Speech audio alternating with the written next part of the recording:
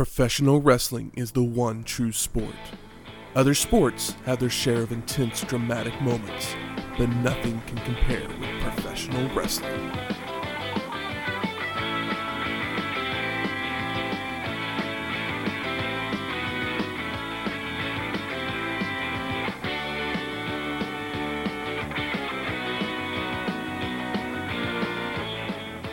Welcome to Wrestling History X, where two friends get together and talk about the story behind the matches.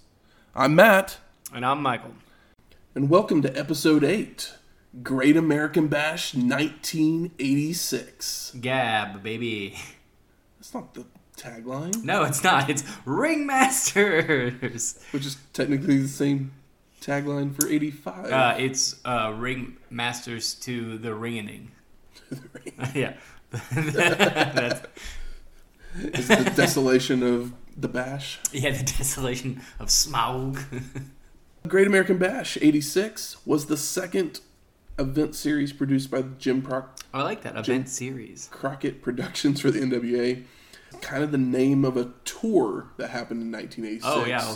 Super. It's July through August. It's the summer tour. Yeah, it started July 1st, ended August 2nd. That basically had several high-caliber shows in cities such as Philly, D.C., Memphis, Charlotte, Charleston, West Carolina, West Virginia. Was that your Dusty? Yeah. Cincinnati, Roanoke, Virginia, Jacksonville, Richmond, Virginia, Fayetteville, North Carolina, Johnson City, Tennessee, Norfolk, Virginia, Greensboro, North Carolina, and last but not least, Atlanta. You can't not go to Greensboro. Exactly. That's Flair country right there. But while this tour was happening between July 1st and August 2nd, what else was happening in the world?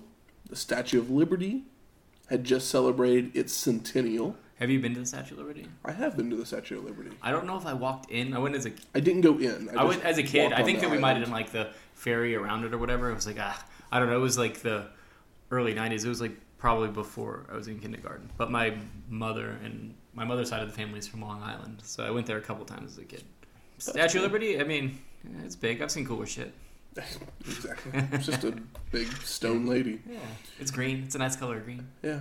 Jinder Mahal would be born during this tour. The modern day Maharaja. Exactly. But when we're the... Oh, I can't think of this. What are the brothers' names? Singh Brothers? Singh Brothers, yeah.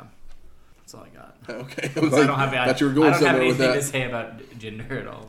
We probably should never have much to say about Jinder Mahal. The only thing that not for a couple years. My only thought about him is that it's like how is he on TV with obvious steroid acne? That's all. Yeah, exactly. So the video that we have for Great American Bash 86 looks like a trash. It's not on the network. No. And it's basically an old VHS videotape that the NWA released. So it's out there. You can find it. It's a highlight video. It's basically a 2-hour highlight video.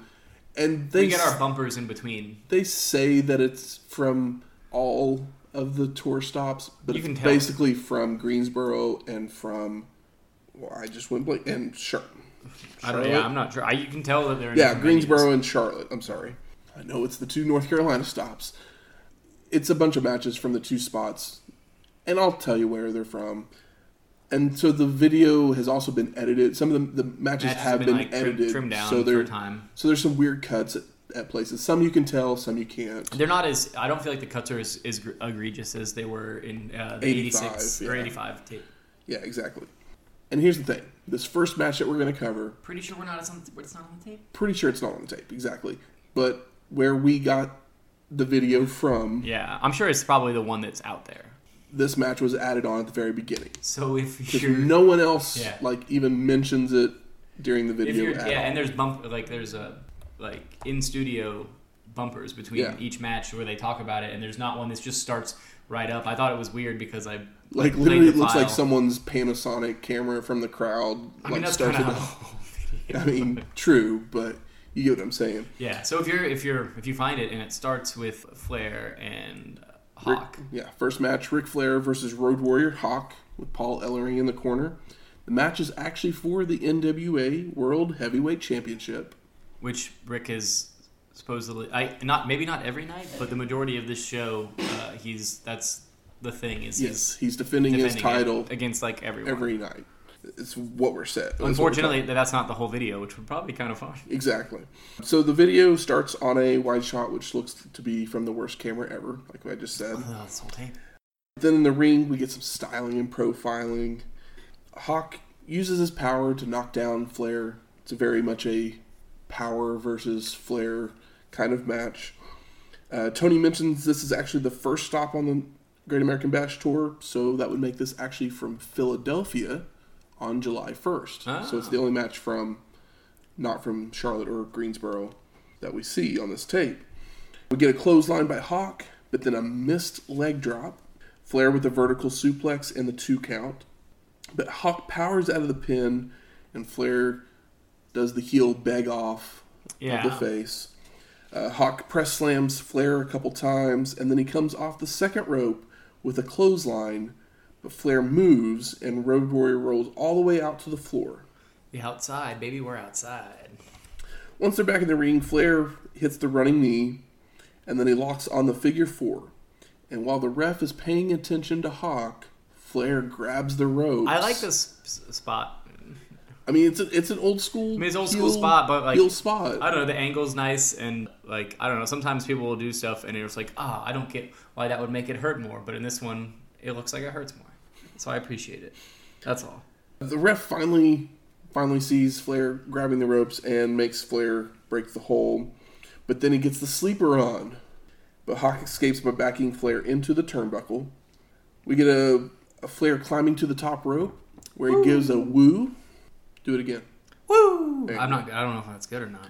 But Hawk grabs Flair and gives him a gorilla press slam. So that's what it's called when they're like they lift them off the turnbuckle. Well, no, if they lift them completely above their head, if they just kind of hold them, it's a press slam. But so what is it when they're on the top rope, but then they grab them and throw them off? It literally depends on how far they extend their arms. So it's a press slam, or gorilla press slam. Okay.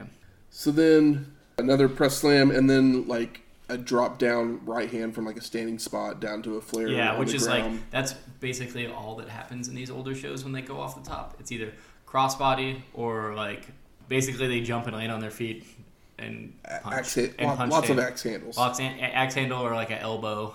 Yeah. We get not an elbow to drop. Hawk then does a clothesline and tries for the pin, but only gets a 2 count. And then a scoop slam and a spit-covered slap to the face that Hawk gives to Flair, which is a gnarly spot. Yeah. Irish whip gets reversed, and Hawk comes off the ropes with a shoulder block, but Flair moves, and Road Warrior hits the ref out of the ring. Ref bump. We get the Flair over the top spot, but he stays on the apron, runs to the top rope, and comes off with an axe handle, but is caught in a bear hug. Hawk then hits a Canadian backbreaker rack and goes for the pin. It was a move that I had never seen before. I'm trying to remember it. He lifted him up almost like it's on his shoulder. Oh, okay. Like a last ride, but instead of over the back, it was just on the one shoulder. Yeah, I remember this. And then he dropped him basically shoulder first down on his knee. Yeah, and it looked cool as hell. Yeah, and I've never seen it before. Yeah, I actually had to go look up the name of the move. I'd like to watch that again because there's a lot of times you see stuff and you're like, well, I've seen that before. That one looks better than this one or whatever. But that was one that caught my attention and I was like, oh, okay. Exactly. I thought the ref was still out, but then all of a sudden it goes to the wide shot, and the entire crowd starts going crazy. Paul Ellering jumps in the ring celebrating, and then it finally cuts back into the ring, and the ref is calling for the bell. So I'm like, did the ref just count to 3? I literally have no clue what's going on. Hawk is celebrating with his arms raised, and the ref is walking towards him, has the belt in hand, grabs Hawk's hand. It's a huge pop. And throws it down. Yanks it down. And everyone's like, what? Walks over to Flair, grabs his arm, raises it, and hands him the belt. Everyone starts going crazy. They called for the DQ on Hawk for hitting the ref out of the ring. Of course they did. What's funny is that a lot of time when I'm taking notes for these matches, I'll have in parentheses, I always put like my opinion or something. So I have like, and it's always right before some bullshit finish. I put in parentheses that like I like this match or something, and right before this bullshit happens, it's like in parentheses I like this match, and then some dog shit goes down. It doesn't mean that I don't still like it. It's just you can't always get what you want. What you want is a clean finish, and this is wrestling.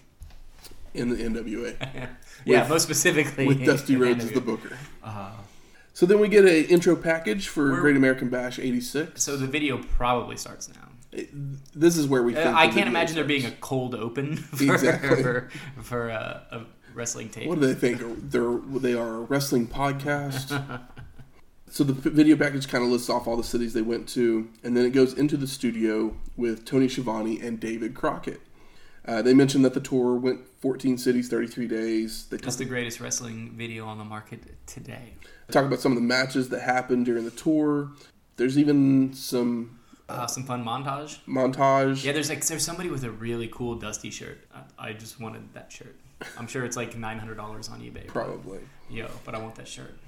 We go to our second match. Yeah. You know what's crazy about these shows that are so like, I don't know if the crowd's as loud as they sound, but they're so loud that it just sounds like the best party ever. Like it's like I want to go so bad because it's just like bananas. People were just so like into it at the time. Then. I don't know, man. I just want to go. Like everyone's losing their shit. You can't even see the crowd when they're just going nuts. You can hear them the whole time. Yeah, and it sounds like a blast. So second match, Jimmy Valiant versus Shaska Whatley, with Paul Jones in his corner. We get some VHS warp. Yeah, to start this match in a hair versus hair match. And Tony, actually, before the match started, he kind of told us a little bit of the story behind the match. Shaska had cut a portion of Valiant's hair, and Valiant wanted revenge, but not just against Whatley, but against all of Paul Jones and his army. But the part Tony doesn't tell us is the reason Shaska came after Valiant. The Boogie Woogie Man had called Whatley the best black athlete in professional wrestling, and Shaska took that as a racial comment. You should have. Why can't he just be the best athlete? Why can't he just be one of the best athletes? Because Steamboat's not around in NWA anymore. No. Well, maybe he was the best athlete then. But this match happened in Charlotte on July 5th.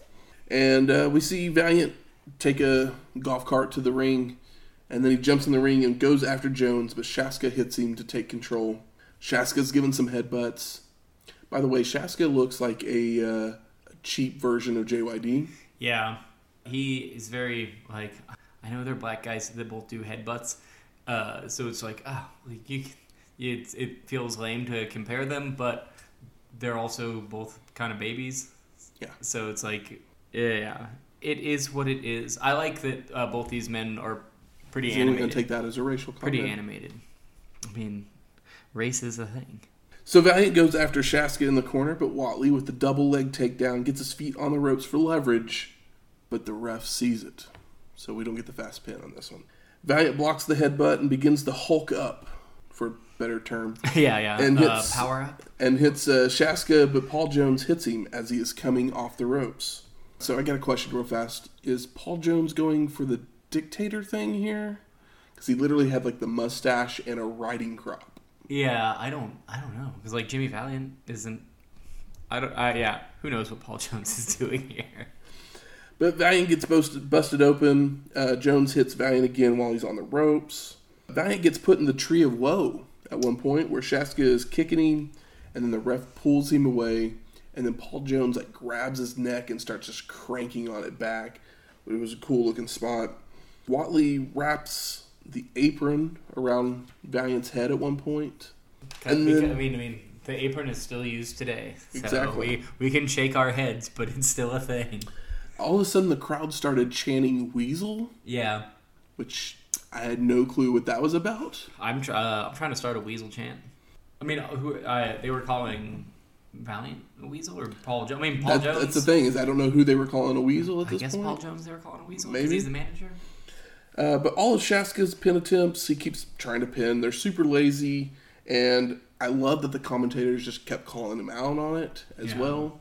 Shaska starts dancing and then goes for a big elbow drop, but Valiant moves, and Valiant finally gets on offense when Jones jumps up on the apron, but Valiant turns and knocks him down. Valiant puts a sleeper on Shaska, but as he does it, Shaska grabs the ref and like kind of tosses him to the side, so we get the ref bump, which brings in Baron von Raschke, who's a new guy for all of us. Yeah. Basically is a militant German, basically, Yeah. character. Runs in, hits Valiant, but Raging Bull Manny Fernandez jumps in the ring and goes after Baron. And then Shaska's choking Bull, and then Baron has this glove that he basically does. Your loaded glove. Loaded glove, but he like does the claw with it. That was his finisher type Yeah. thing. I guess he lost it in the scuffle, and Valiant picks it up, puts the glove on, and hits Shaska and gets the pin. So post-match, We gotta shave that head. we get Sam Houston. Oh yeah, no, I do have that. Sam Houston shows up. I wish that Sam Houston wrestled on this show. Spoiler alert. But he shows up, starts hitting Baron. A few more wrestlers come in to hold Yeah. Shaska, and Valiant shaves his I was head. trying to figure out who all was there, but the only name they said was Houston, and the quality on this video wasn't so hot. Pretty much. Valiant screams at Jones that he's next as he was doing it. Shaska finally wakes up and He freaks out. He sells it pretty well. yeah, he does do a good job of freaking out. And it sends back to Tony and David. Tony tells us that Paul Jones was so mad that he would put his hair on the line against Valiant later in the tour, and that it had been a year since Jones had been in the ring, fully transitioning to being a manager at this point. Which leads us right into our third match. There was a comment about Shaska's hair where somebody said grab another Brillo pad, and I was like, that's pretty fucking gnarly. So that's all I got. But continue, sorry.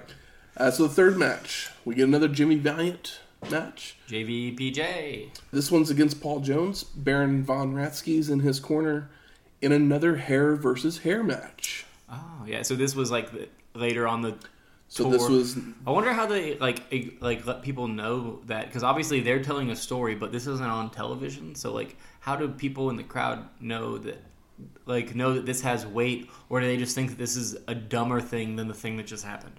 I'm guessing this is the second because I have no clue. Or is this the match or does this match happen right after that match? Because that's silly too. No, or later it doesn't. Because like later in the literally, night. the first match happened July 5th. Mm-hmm. This match happened July 26th in Greensboro. And okay, so it's like, but So yeah, it's a completely so it was different like, city, who are these stories? almost 3 weeks later? At this point, who's the storytelling for? Is my question, because it's like people talk about the storytelling in wrestling, but it doesn't matter if it's long term if no one can see it. Exactly. So I was just curious. Maybe they did a highlight package on one of the TV shows or something. It's hard to tell because like these tapes that we were watching don't even have like highlight packages sometimes. It's true. Or like pay-per-views. So Who knows? But this match luckily starts mid-match into it. Valiant's hitting Jones with a foreign object as we begin. FO. We get the wobbly elbow drop. And Baron jumps on the apron. Baron throws Jones his black glove, and Paul puts it on. But Valiant pulls a glove as his own out of his trunks, puts it on, and hits Jones on top of the head. Valiant goes for the pin, but Baron runs into the ring, and then Raging Bull jumps in to stop him, which distracts the ref, so the pin's not being counted. Shaska then jumps in the ring with a chair and hits Valiant, and then rolls Jones on top of the Boogie Woogie Man. The ref turns around, sees the pin attempt, counts to 3 for the Paul Jones victory. It's at least it's quick because the finish was fun. So post both match, guys getting their gloves. exactly. I mean, at least that was like at least some amount of tension.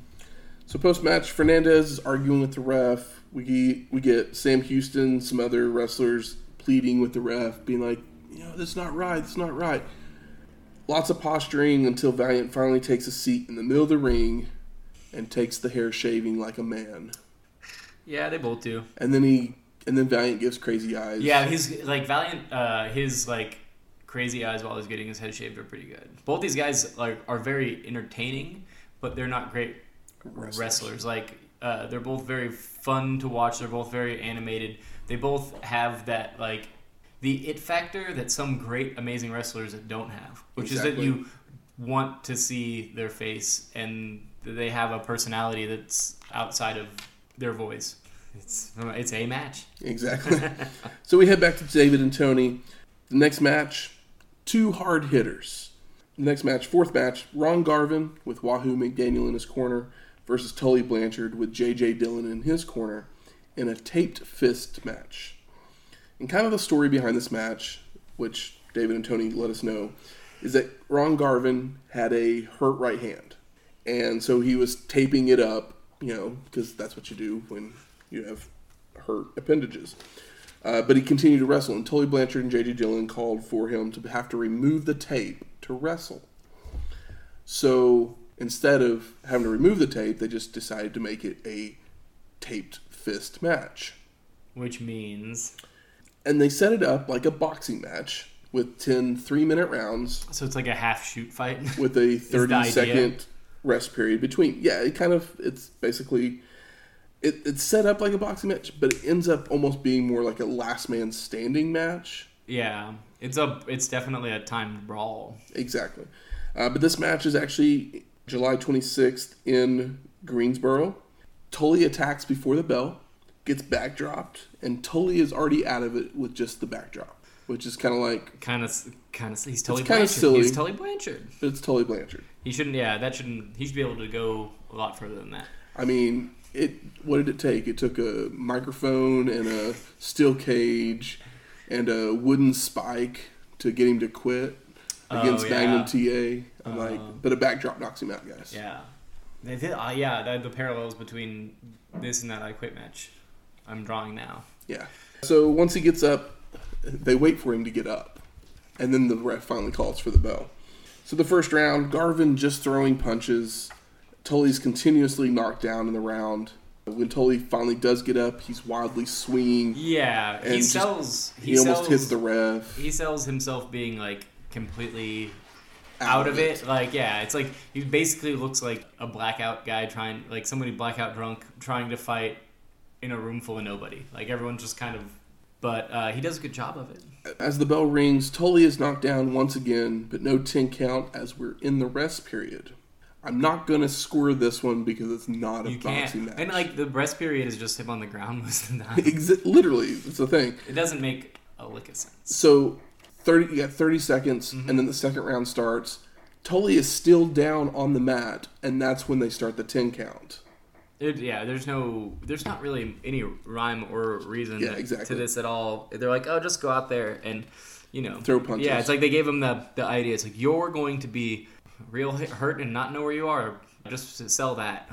Garvin continues to just lay it on Tully. Tully swings at the ref again at one point. Tully, so much blood on his face at this point, just from all the Garvin punches to the head. Yeah. As the bell rings, Garvin actually low blow kicks Tully.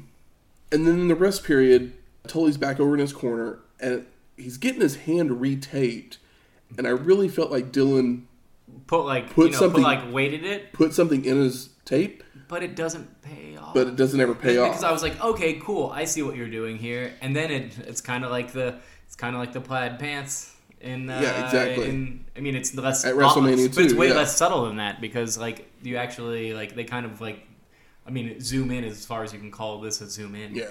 So the third round starts. Tully finally gets on the offense as he pulls Garvin into the corner and begins to stomp on him. Tully comes off the second rope, but they catch each other with right hands for the double KO spot. Tully rolls out of the ring and grabs Garvin to pull him out. And this is where Wahoo McDaniel gets involved, giving an atomic drop to Tully right into a punch from Garvin, which was a really cool spot. Bell rings with Tully out on the floor. And once again, 10 count doesn't happen during the rest period. Yeah. So the fourth round starts. Tully is still struggling to get back in the ring. Garvin is back in control of this match. Tully's about to fall down a couple times, but like Garvin just keeps holding him and then pushing him off the ropes. That was great. That was so good. He does it a couple of times, but like he's just like He's like leaning into him and holding him up, and then decks him and does it again. And there's some true moments in this quote unquote match. Tully's out at this point, and it looks like he's going to have the 10 count, but all of a sudden Dylan crawls under the ropes, causing the ref to stop the count so he can get Dylan out of the ring. Wahoo comes over, and Dylan throws water in his face, and as everyone's distracted, throws something in to Tully. It's the FO. Garvin goes to the outside to chase Dylan, but Dylan ends up running back into Wahoo, who puts him into the ring post. Garvin back in the ring, and Tully hits him with the object, knocking him down for the first time. I mean, he sells it pretty well. Yeah. Because he does it's kind of like a top of the head job, right? Yeah. The ref makes it to the 10 count, and Tully is the winner. I didn't mention this a while ago, but we've seen Ron Garvin before. Do you remember where we saw Ron Garvin before? Ron Garvin, This Is Your Life. No, who was Ron Garvin before? Miss Alana Lively. Oh, okay. Well, this is a better showing. Definitely. I'm glad that. I think the next time we see Ron Garvin, he's challenging for the world title. So after this, we go back to David and Tony. They preview the next match. Basically, this match is the Road Warriors don't like Russians. They're called the Road Warriors, but why are they also called Legion of Doom? Is Legion of Doom like a greater? I think Legion of Doom was actually their tag titles, and they were actually called Road Warrior Hawk and Road Warrior Animal. But the Road Warriors sound so much better than Legion of Doom, and it's very convoluted. And Legion of Doom later is more people, right? Yeah, they use the name later. They use the name later because there's Legion of Doom 2.0 or something like that. Wasn't LOD 2000? Isn't there a point where isn't Shark or whatever part of the LOD? I don't remember. We'll find out. Yeah, we'll get there. So this match happened on July 5th. The Road Warriors Hawk and Animal with Paul Ellering versus the Russians, Nikita and Ivan Koloff, in a Russian chain match, which basically means that Hawk and Nikita are chained together, and Animal and Ivan are chained together. Would it be more interesting if the two tag team guys were if you were chained to your partner? Obviously not fighting him, but you can only go as far, so you guys have to work together. I thought it'd be interesting. Which would be really hard to do. Be interesting to have all four of them chained all together, so it's a big circle. I'm not sure. Then you couldn't use your right or left hand. There's probably a way to make any of this good. I don't think either one of our ideas are better. I don't think any of our ideas are better, but I'm just saying, It's no Body the Bat and the Debutante. No, that's the best idea we've had so far. I don't know. Keith Larson fan club is pretty good, too. As Michael texted me earlier, how do you write notes for a chain match? For real. This is how. Especially, on a grainy VHS tape. It looks like butt. It's hard to look at. There's lots of hitting back and forth. Yeah. Choking with the chain. I mean, Ivan gets press slammed by Animal for a 2 count. Nikita and Hawk on the outside while Ivan low blows Animal for a 2 count. The Russians start double teaming each member of the Road Warriors. We see Hawk come off the second rope with the chain to the top of Nikita's head, then goes and hits Ivan to pull him off of Animal. Animal gives a drop kick on Ivan, but then Nikita pushes Hawk into the ref, sending him out to the floor. Nikita then comes from behind to hit Hawk out onto the floor as well. Hawk's out on the floor, the ref's out on the floor, Nikita's still up in the ring, and he unhooks himself from the chain, and then runs over and gives Animal, who's fighting with Ivan in the opposite corner, a Russian sickle. Ivan goes for the pin, but realizes that the ref is not there. And good storytelling here, while Ivan goes for the pin, Nikita actually rushes back over to hook himself back in. I noticed that. And so the ref is actually having to crawl over Nikita, and that's why he's not getting to the pin in time. So Ivan gets up and goes to the top rope. And while he's on the top rope, Paul Ellering jumps up on the apron, pushes him off the top rope, makes him crotch himself on the top rope, and falls right in front of Animal, who covers him for the pin. And post-match, Nikita ends up giving Russian sickles to Animal and Paul Ellering. They give a clothesline with the chain to Hawk, but then Animal finally gets up and helps clear the ring as the Russians just kind of run off. That's how you take notes on a chain match. And that's how you do that. On a Russian chain match.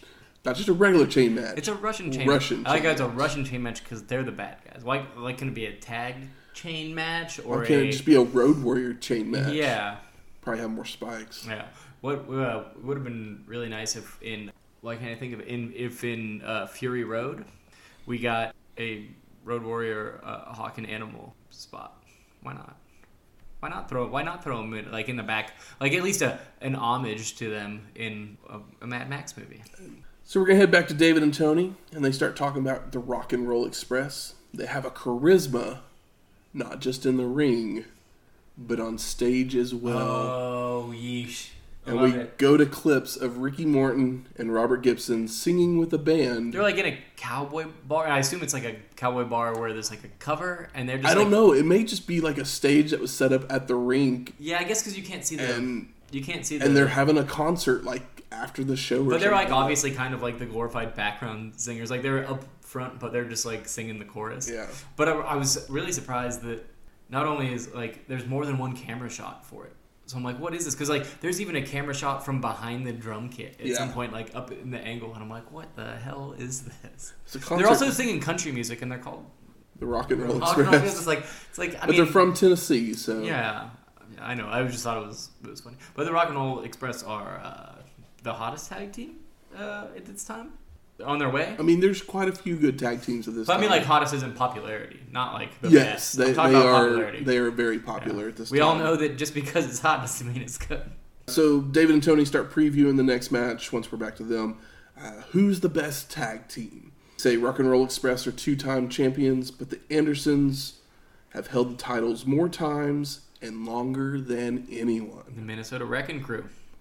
So we got our 6th match, the Minnesota Wrecking Crew, which is Ole and Arn Anderson, versus the Rock and Roll Express, Ricky Morton, Robert Gibson, for the number 1 contendership for the NWA World Tag Team Championships.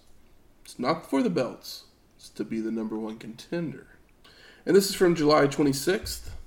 And we see a drop kick by Gibson on Arn, and then one to Ole, which leads to all 4 men in the ring before the Andersons go to the outside to take a breather. Arn going after Morton's nose as the Anderson had broken it at one point, so it was good storytelling there. Morton with the flapjack and a DDT on Arn. Hey, yeah, the DDT. I was curious that how long the DDT had been around, because we all know it's synonymous with Jake. Snake, yeah. And he's kind of on his come up as far as like national stage goes. We get our first mention of the 4 Horsemen in this match, which had kind of started after Starrcade the previous year, so a couple episodes ago. Kind of started after that. Ole pushes Morton into the corner and tags in Arn, but Morton escapes to the outside, and I believe this is where the edit comes. Yeah. Because it, like... Is that where it warped real hard? Yeah. I mean, like, yeah, this is a VHS tape rip. So. And then Gibson runs in, hits Ole, while Morton kicks and body slams him. Body slam on Arn as well before Ole gets up to drive Morton back into the corner. And Ole starts distracting the ref, so Arn pulls Morton out to the floor and hits him in the nose. Yeah, so I like that. Just continue to work on that nose. I really enjoy it's wrestling. You gotta attack a part of their body, and they're gonna have to sell it. But the fact that it's the nose was kind of like, when was the last time you saw somebody sell a nose? Exactly. Like it's like, yeah, him protecting his face, but he still needs to fight. So I thought that was kind of fun. And so you can hear Tony commentating, and his fellow commentator is like barely audible. Like you can tell he's talking, but you can't understand a word he's saying. We get some double team moves by the Anderson, which brings Gibson in, and the ref is distracted, so Arn sends Morton over the top, which back in the NWA would be a DQ. Oh, if they go over the top rope? If they go over the top rope. So Arn goes out to the floor. What is with the NWA and their all the traditional rules? The gimmick, but with that many gimmicks. And but this is a real match. There's no gimmick to this one. First time for everything. So Arn goes to the floor, grabs a camera, and starts wrapping it around Morton's nose. And like it looks, I mean, it's like a strap from like an old, like it's not a digital camera. No. It's 1986, but it looks like the camera that like 35 millimeter that my mom had when I was a kid. Exactly. And the strap is so thin. It was a fun spot. They're back in the ring, and as Morton is about to make the tag, Arn does the heel thing, rushes over, hits Gibson to keep the tag from not happening. We need that hot tag. Gibson wants to get in to retaliate, but the ref stops him, which allows the Andersons to do some double team moves in the opposite corner. Arn tags in Ole, who goes to the top rope, while Arn holds Morton's arm out. Ole comes off with a knee to the shoulder. So they start working over the shoulder. Arn tries to ram Morton's head into the turnbuckle, but Morton reverses it, sending Arn to the ground. Morton gets the flying crossbody for the 2 count, and Arn Irish whips Morton into the corner, rushes in to attempt a Bronco Buster, but Morton moves. Arn tags Ole, and as Ole reaches Morton, Ricky leaps to get the hot tag. And now during this entire time, you can hear the announcer in the background counting down, like, 4 minutes left, 3 minutes left. Oh, really? I didn't catch it. Because there was a time limit to this match. They didn't tell us what it was at the beginning because obviously it's edited. Plus, then it's also edited, so we didn't get a real feel for how long the match really was. Literally, I hope it wasn't 60 minutes. As Gibson gets in, I think there was like a minute and a half left. Okay. So Gibson hits the double knobbing knocker, and then he slaps on the sleeper on Arn as Morton and Ole are brawling. And then all of a sudden, the bell rings. What was this, an NWA match? Yes, it was. Post-match, Gibson grabs a chair, clears the ring, and then the official announcement comes over and says the match was declared a draw. So we still don't have a number 1 contender for the Tag Team Championships. We head back to David and Tony, and they start talking about Magnum TA and Nikita Koloff's 7-match series that's been set up over this tour. And it's for the vacated United States Championship. Yeah. So it's a best of 7 throughout this tour. Yeah. Basically, I think they fought one night, and then they would have like a tag match or another opponent. Why was it vacated? Because bring it on, bud. I know you have the answer. Magnum TA had been stripped of the championship due to his actions during a press conference. He'd basically gotten all riled up and done some stuff, and Bob Geigel, who was the president of the NWA at the time, said those were actions detrimental to the NWA, stripped him of the title. I wonder what really happened, though. It's called wrestling. Kayfabe, baby.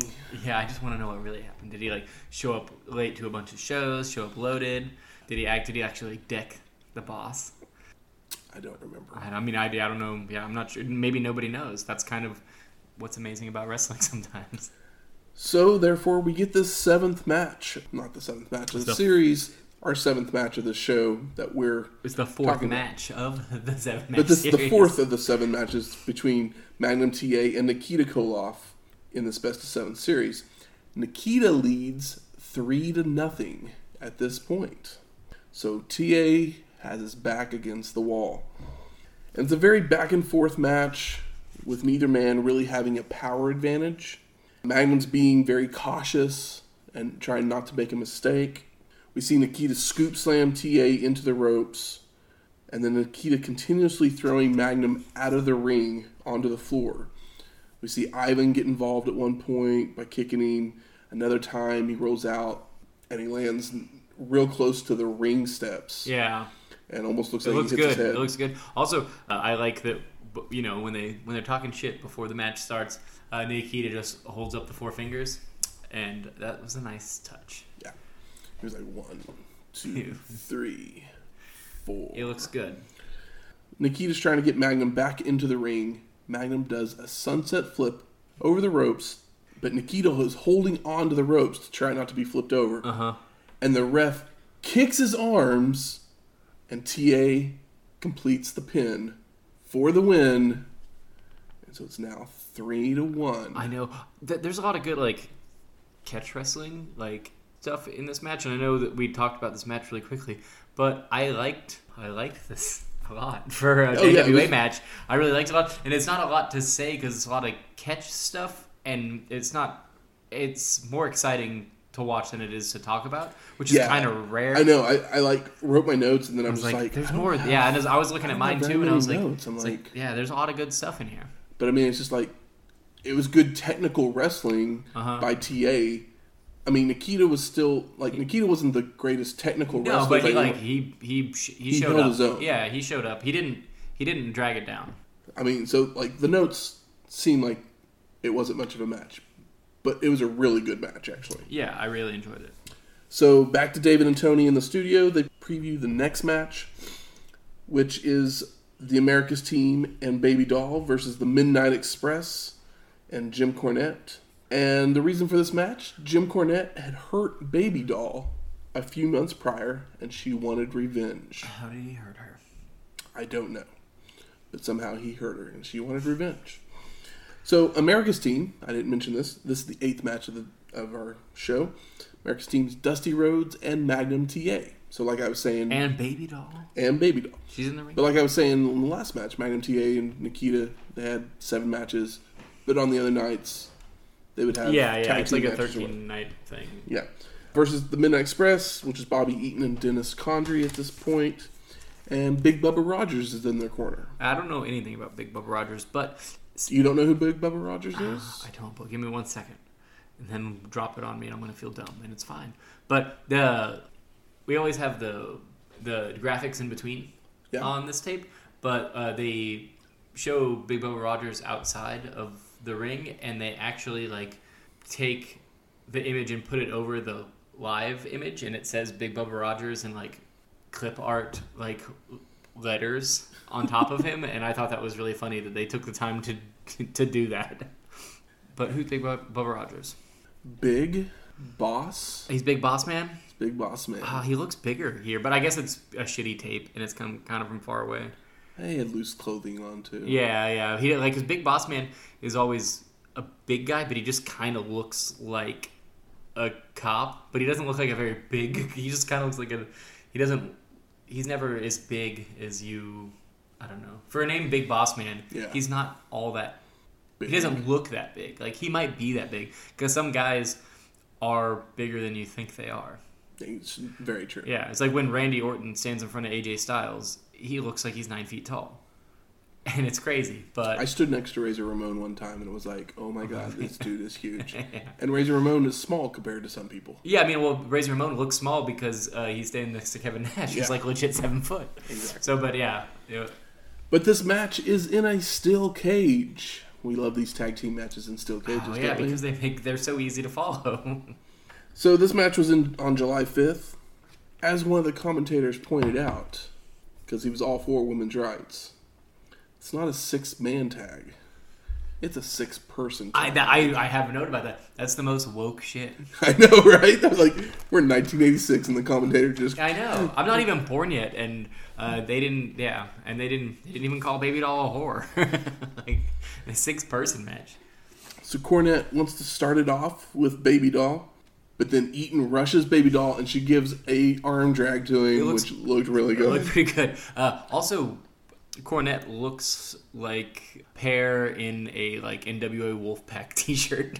I was like, did Andy Kaufman ship him? Yeah, exactly. Ship him his tights. He's a very pear-shaped man. He's like skinny fat. Yeah. It's pretty great. We see Rhodes send Eaton into the cage at one point. Cornette climbs to the top rope to try and hide, which I was like, what are you hiding from there? Because we can all see you standing up above everybody. We get some weird editing, and then all of a sudden, Magnum TA's down, and Cornette goes to give him a big elbow drop, but misses. Or was he anywhere close to Magnum TA when he came down? He took the bump. Exactly. Magnum tags in Baby Doll, and Cornette runs away to tag in Eaton, but then both members of the Express get pounded on by America's Team. Eaton rakes TA's eyes, Cornette gets a shot in, and then Eaton sends Magnum into the cage.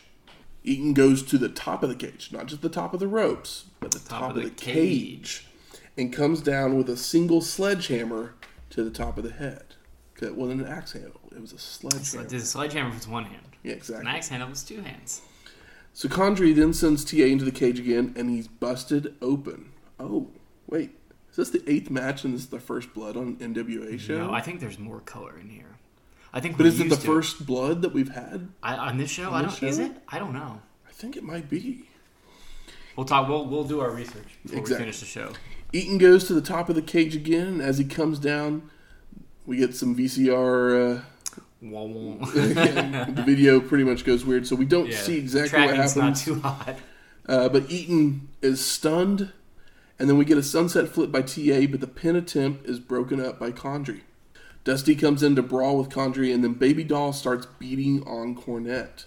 Cornette gets stuck between all three members, Dusty, Magnum, and Baby Doll, and Baby Doll gives him a right hand and pins Cornette for the win. This is my hot take. I should probably save it for the end of the show, but why couldn't this just been Cornette versus Baby Doll? Because I'd rather watch Valiant and Paul Jones. Yeah, but like Dusty only entered the ring for like 10 seconds. I feel like that the Cornette Paul Jones match could have been a fun thing, and it would have been him getting his or doing something shitty to the girl, and it would have been fun. But this just seemed like a bit of a cluster. It's like, well, we have this cage on tour, we should probably use it. Yeah, pretty much. So and I'm sure that there was I know that this is just matches from this tour, but I feel like that maybe this one could have been cut. Well, they technically did the same exact match on a different stop, but it was the Road Warriors and Baby Doll versus the Midnight Express. And no one was going to tweet him about it. Exactly. So post-match, Rhodes and Baby Doll are hugging, but as they are, the Midnight Express knock TA out. And then Dusty and Big Bubba start yelling at each other. Dusty comes out of the ring, and as they're about to confront each other, the Express hits him from behind. And Bubba's just laying it on Dusty until Magnum finally escapes the ring to come to his aid. We head back to David and Tony, and everything we have seen so far has led up to one thing: Ric Flair.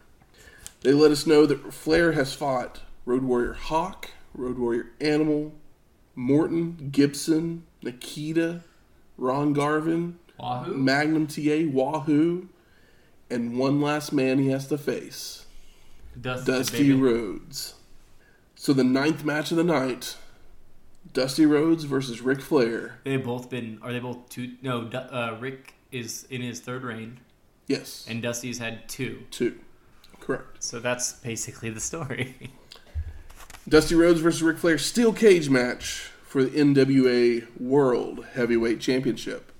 We get a promo from Dusty. What'd I do, Beth? This match was from the July 26th tour stop. So it's early in this show? In Greensboro. No, this is the second to last stop. Oh, okay. I thought it was July through August. It was. So it's like it only did like 1 week in August? Yeah, August 2nd was the only date that they did in August. Okay. That's a lot of shows. I just assumed that it was more spread out. But you got 14 cities in a month and a day. I know, no. I just thought it was going to be over 14 cities across 2 months. So no. Flair gives the crowd a woo to start. And then both guys do some styling and profiling, getting it on right there in the middle of the ring. Some right hands, bionic elbow from Rhodes sends Flair looking to escape from the ring, but he can't because he's in a steel cage. It's a steel cage, baby. We get a scoop slam by Dusty, which leads to punches in the corner, but the ref stops Dusty to warn him about closed fists, which allows Flair to hit a low blow with his knee. Dusty ends up slapping on a sleeper, but Flair escapes by reaching the ropes. Rhodes is running the ropes, but Flair catches him with a punch right to the midsection, which leads to a woo as Dusty is sent into the cage to bust him open. Oh, yeah. We get a running knee drop for a 2 count, and then Flair rubs Dusty's face into the cage using his cheese grater. Is that the cheese grater is great, but when he rubs his forehead across the rope? Oh, yeah. That happens a few times in this match, but for some reason, I really enjoy it.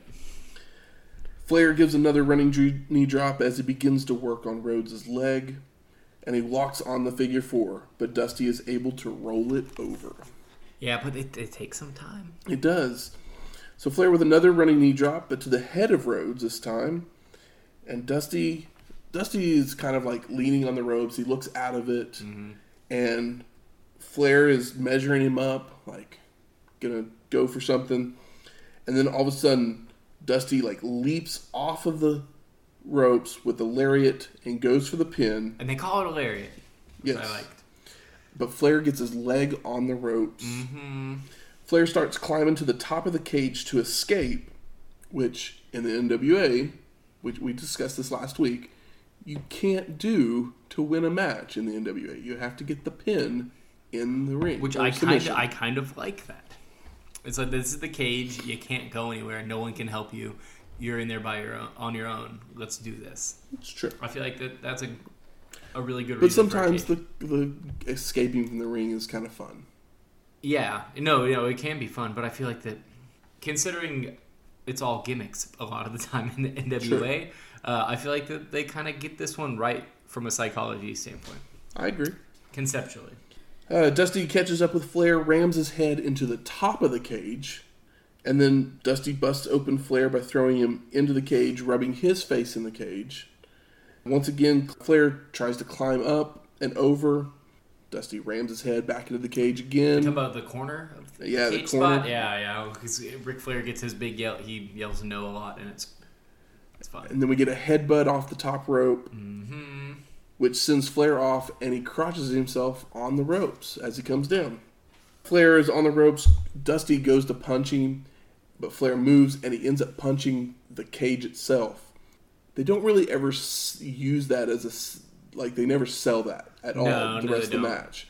Which was it's kind of weird because it's a cage. It's like a chain link fence. Yeah. It's not a piece of steel. So if I punched a chain link fence, no matter how hard I punched it, maybe it'll scrape my hand up, but it's not gonna hurt my hand. Exactly. I don't know how to throw a punch correctly, but even if I put my weight into it, it's not gonna. Flair goes to the top rope, but Dusty recovers to be able to press slam him, and then Dusty locks on the figure 4 himself. Yeah, and they do I love the spot whenever somebody's in figure 4 and they're resting for a second, so their shoulders land, but they're not technically pinned, and then the ref starts counting. I'm a sucker for it. It's fun, and it adds tension to it. It's you can eye roll it, but for some reason it always adds to the drama, and I enjoy that. He escapes finally by reaching the ropes, and then we get a Flair flop after some Dusty chops. Flair goes for a backbreaker, but Dusty reverses it into a backslide for 2. The backslide. Where's the more backslides, less small packages? We'll see. That's just me in general. I'm not talking about just this match or anything at all. I'm just saying I wouldn't mind seeing more backslides. We then get an Irish whip, which turns into a Dusty lariat and a big elbow drop for another 2 count. Flair again to the top rope, hits the crossbody. Again, 2 count. Flair's thrown into the cage, and Dusty kind of bounces off the cage. Yeah, for another 2 count. And another 2 count. And then Dusty misses an elbow drop, and as Flair is picking Rhodes up, we get the infamous small package. I know. Irony if it's a small package from Dusty Rhodes? I don't know how to answer that. Sorry. With the small package, we get and new post-match. It's good. It was. Oh, what's the post-match? Magnum, Baby Doll, and a bunch of others rush the ring to celebrate, and the video starts to go slow-mo with music, and we get insert shots of what happened during the match. And some of it's from matches that we didn't actually watch. Well, no. And then all of a sudden, it switches to a video package of the entire tour. Okay. Yeah. It was these it's like the finish. It was like Memento, all of us, or the one, a film reel with the one thing clipped in, so it's showing the same thing. But there was one.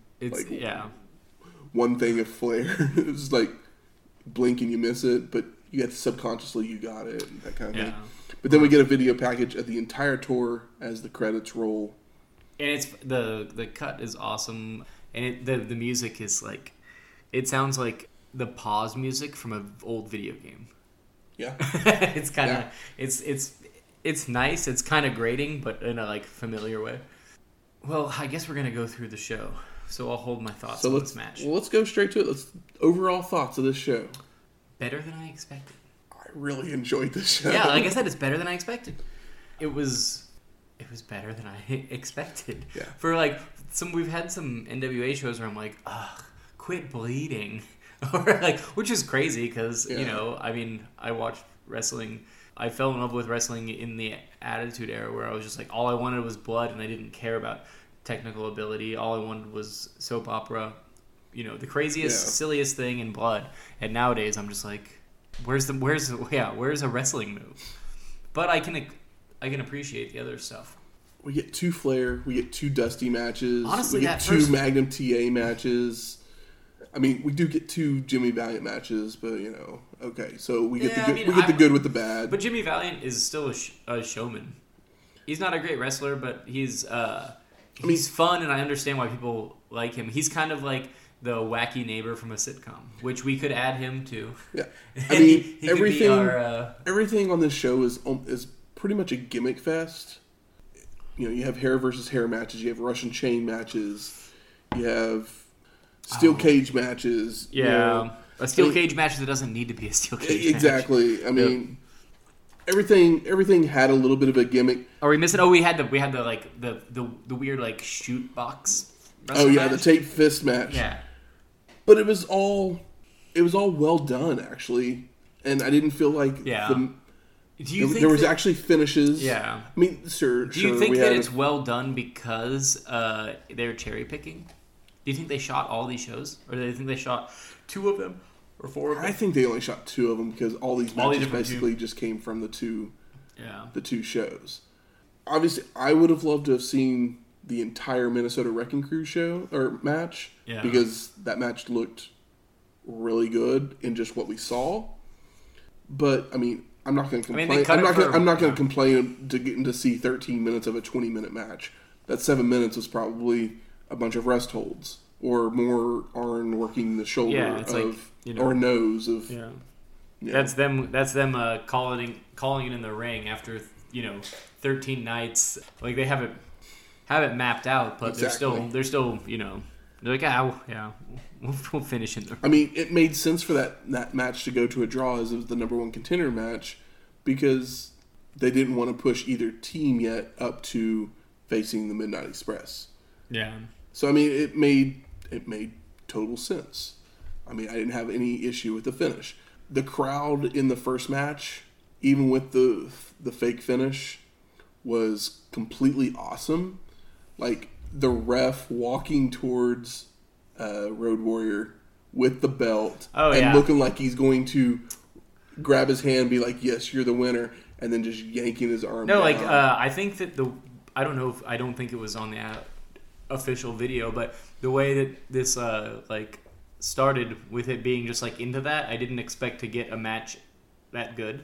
Exactly. And the Hawk Flair match was good, and it did play with I'm not super emotionally invested in any of this because it's not happening now. It's all in the past, and it hasn't been sold to me. I wasn't reading a magazine to hear about this or anything. So just watching it cold, I still cared about that match, which is pretty impressive. Exactly. So anytime whether it's a wrestling match or not, whether the wrestling is good or bad, as soon as I start to care is when it's good for me. I think that's why I like the WrestleMania 2 Animal Macho Man, is because it was not a wrestling match, but it told a story. But it told a story that I enjoyed and I cared about, and I wasn't that I didn't check out. I didn't pull out my phone. I was watching it. Mm-hmm. So sometimes you watch a technical match and it doesn't matter because you don't care about either of the people. It's true. So it's true. And I think that's what's great about wrestling, is that it's not always about skill, and for the most part, that's what I'm most interested in. But it doesn't always have to be that. Good. Where's the smart marks at? There. All right. Fuck you. Well, I think it's time to smark it up. So, what do you think some of the best moments of this pay-per-view were? Oh, man, honestly, I'm trying to think. What's my least? I'm trying to go backwards. What's my least favorite? My least favorite might be. Okay, so we're gonna do most disappointed first. Well, I'm just thinking. I'm just working backwards. I wish they would have, for an edited video, I wish they would have shown a little bit less of the Shaska and Jimmy Valiant match, because there was a lot of times I felt like Jimmy was hulking up. and then he would just get hit, and it was like, okay, well... Oh, yeah. It's like, well, there's no tension there. And then all of a sudden, it was like one move at the very end. He gets the glove, hits Shaska, and the match is over. Yeah, I really liked the Flair. It's Hawk, right? Yeah, Road Warrior Hawk. I liked Flair Hawk. The hair matches I could do without. Honestly, even the taped fist match was fun.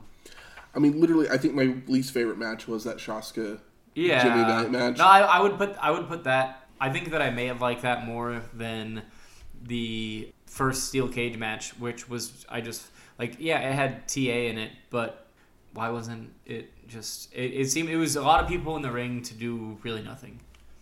I can see that, and I could have. That was the one where I was like, ugh, okay. But the Midnight Express and Magnum TA and Dusty Rhodes are great.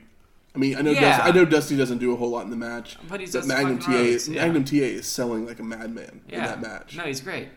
I like the match. I mean, that's probably on the lower half of these matches as well. The best of 7 was up there. Best of like we said. Is this the best NWA show we've watched so far? I think it's probably my favorite NWA show we've watched so far, and that's kind of crazy. The Dusty Flair, I would think it might be my second favorite show that we've watched so far. Oh, really? Together. So, what is the first one? Wrestling Classic. At least we can agree on that. Thank God. I love the Wrestling Classic.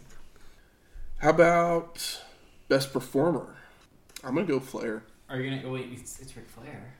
So I mean, I'm not gonna argue. I mean, that. TA would be up there as well because TA sold for Nikita, like awesome in that Best of 7 match. He sold for the Midnight Express in that tag match that we saw. TA's great. Yeah, I mean, and I think this might be one of the last times that we get to see what about Tully Blanchard? I know his performance was good. Tully was great. Yes, yeah. I agree. I do not hate that taped fist match as much as you probably think I do. I don't. I should hate it, but I don't. Exactly. The idea of it and what actually came. I was like, at first, I was like, "What is this?" And then, like, the more I got into it, I was like, "Okay." It's like I see what you're. I like doing. this. Yeah. Like, because Garvin was just throwing punches like a madman. And Tully was selling the crap out of it. Yeah, I mean, he just sold. I'd like to, I cannot allow the time for this in my life, but Piper Mr. T and the Tully Garvin, like, watch them back to back, like, which one's better? I'd prefer to watch the Garvin Tully match over again. I think that's how I feel, but I enjoyed both of them considering that I enjoyed them. They sucked, but I liked them. You know what I mean? It's I think the thing, Piper is definitely the best out of all those guys in selling stuff and like getting over something. But Mr. T drags that match so far down, and the lack of keeping it kayfabe basically in that fourth round of that match where they're just throwing haymakers and it's obvious that they're not hitting each other. Yeah, well, I mean the taped hand match or whatever the fuck you want to call it isn't sold as a boxing match, so it's kind of like nobody knows what the hell is going on, so you can kind of get away with more. Exactly. They gave themselves some leeway. But I think that the Tully Blanchard performance deserves a nod. I would definitely say that match is probably my most surprising that I liked it. Yeah. I mean, if I don't want to go with it, that I liked a Jimmy Valiant match because I liked him versus Paul. I mean, sure, it was like 4 minutes long because of the editing and everything. Yeah. But I thought it was great with all the run-ins. It was telling that story, and it made complete sense.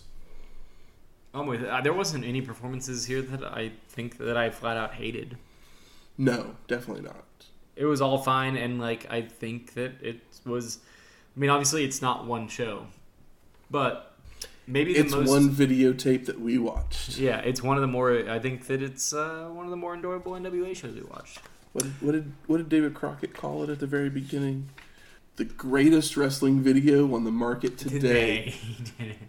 I would love the shit out of that video back in 1986 because guess what? It's 2019, and I still really like this video. Yeah, it was good. I'm behind this show. I don't have anything. 100%. I don't have anything terrible to say about it. 100p. And now a look back even farther into the history of wrestling. The dusty finish. Even by the time that Frank Gotch and George Hackenschmidt had their second match, there were already rumors about the legitimacy of professional wrestling. But the appearance of legitimacy was a huge part of that appeal.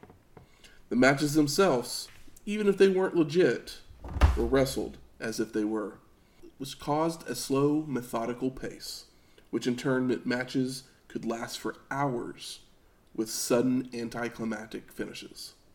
Professional wrestling had yet to be optimized for maximum entertainment value. Frank Gotch would retire after holding the belt for 5 years, and in his time, no new stars had risen to take his place.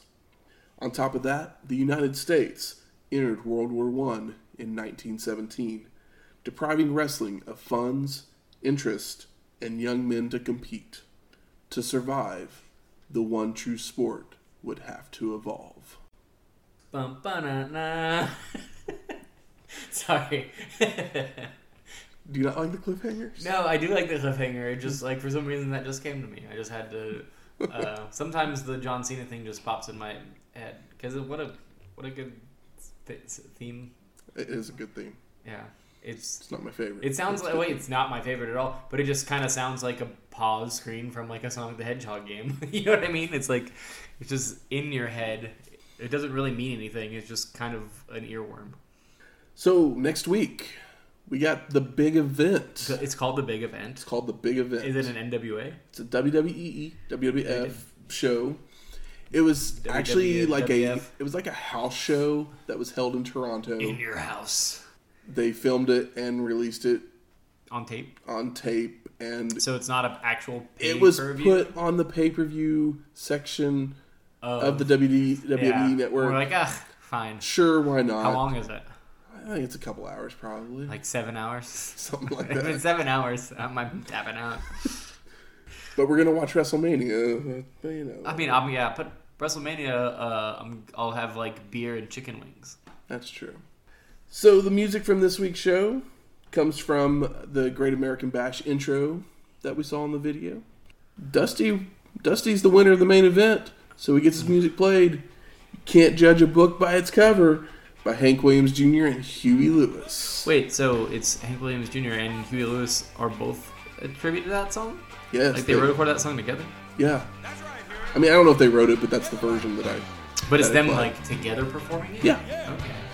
So if you want to rate us, review us, you can find us on iTunes, Stitcher, Google Play, or hopefully I'm wherever you found your podcast app, because if you found us, that means we're on there. So let us know what you think about us. Give us a good rating, 5 stars, please, so more people can find us. Let other people know about us. If you have any questions, comments, concerns, just anything at all, you can always email us at wrestlinghistoryx@gmail.com, or you can always find us on Twitter at WrestlingHistoX. That's Wrestling HISTOX. And we'll talk to you next week.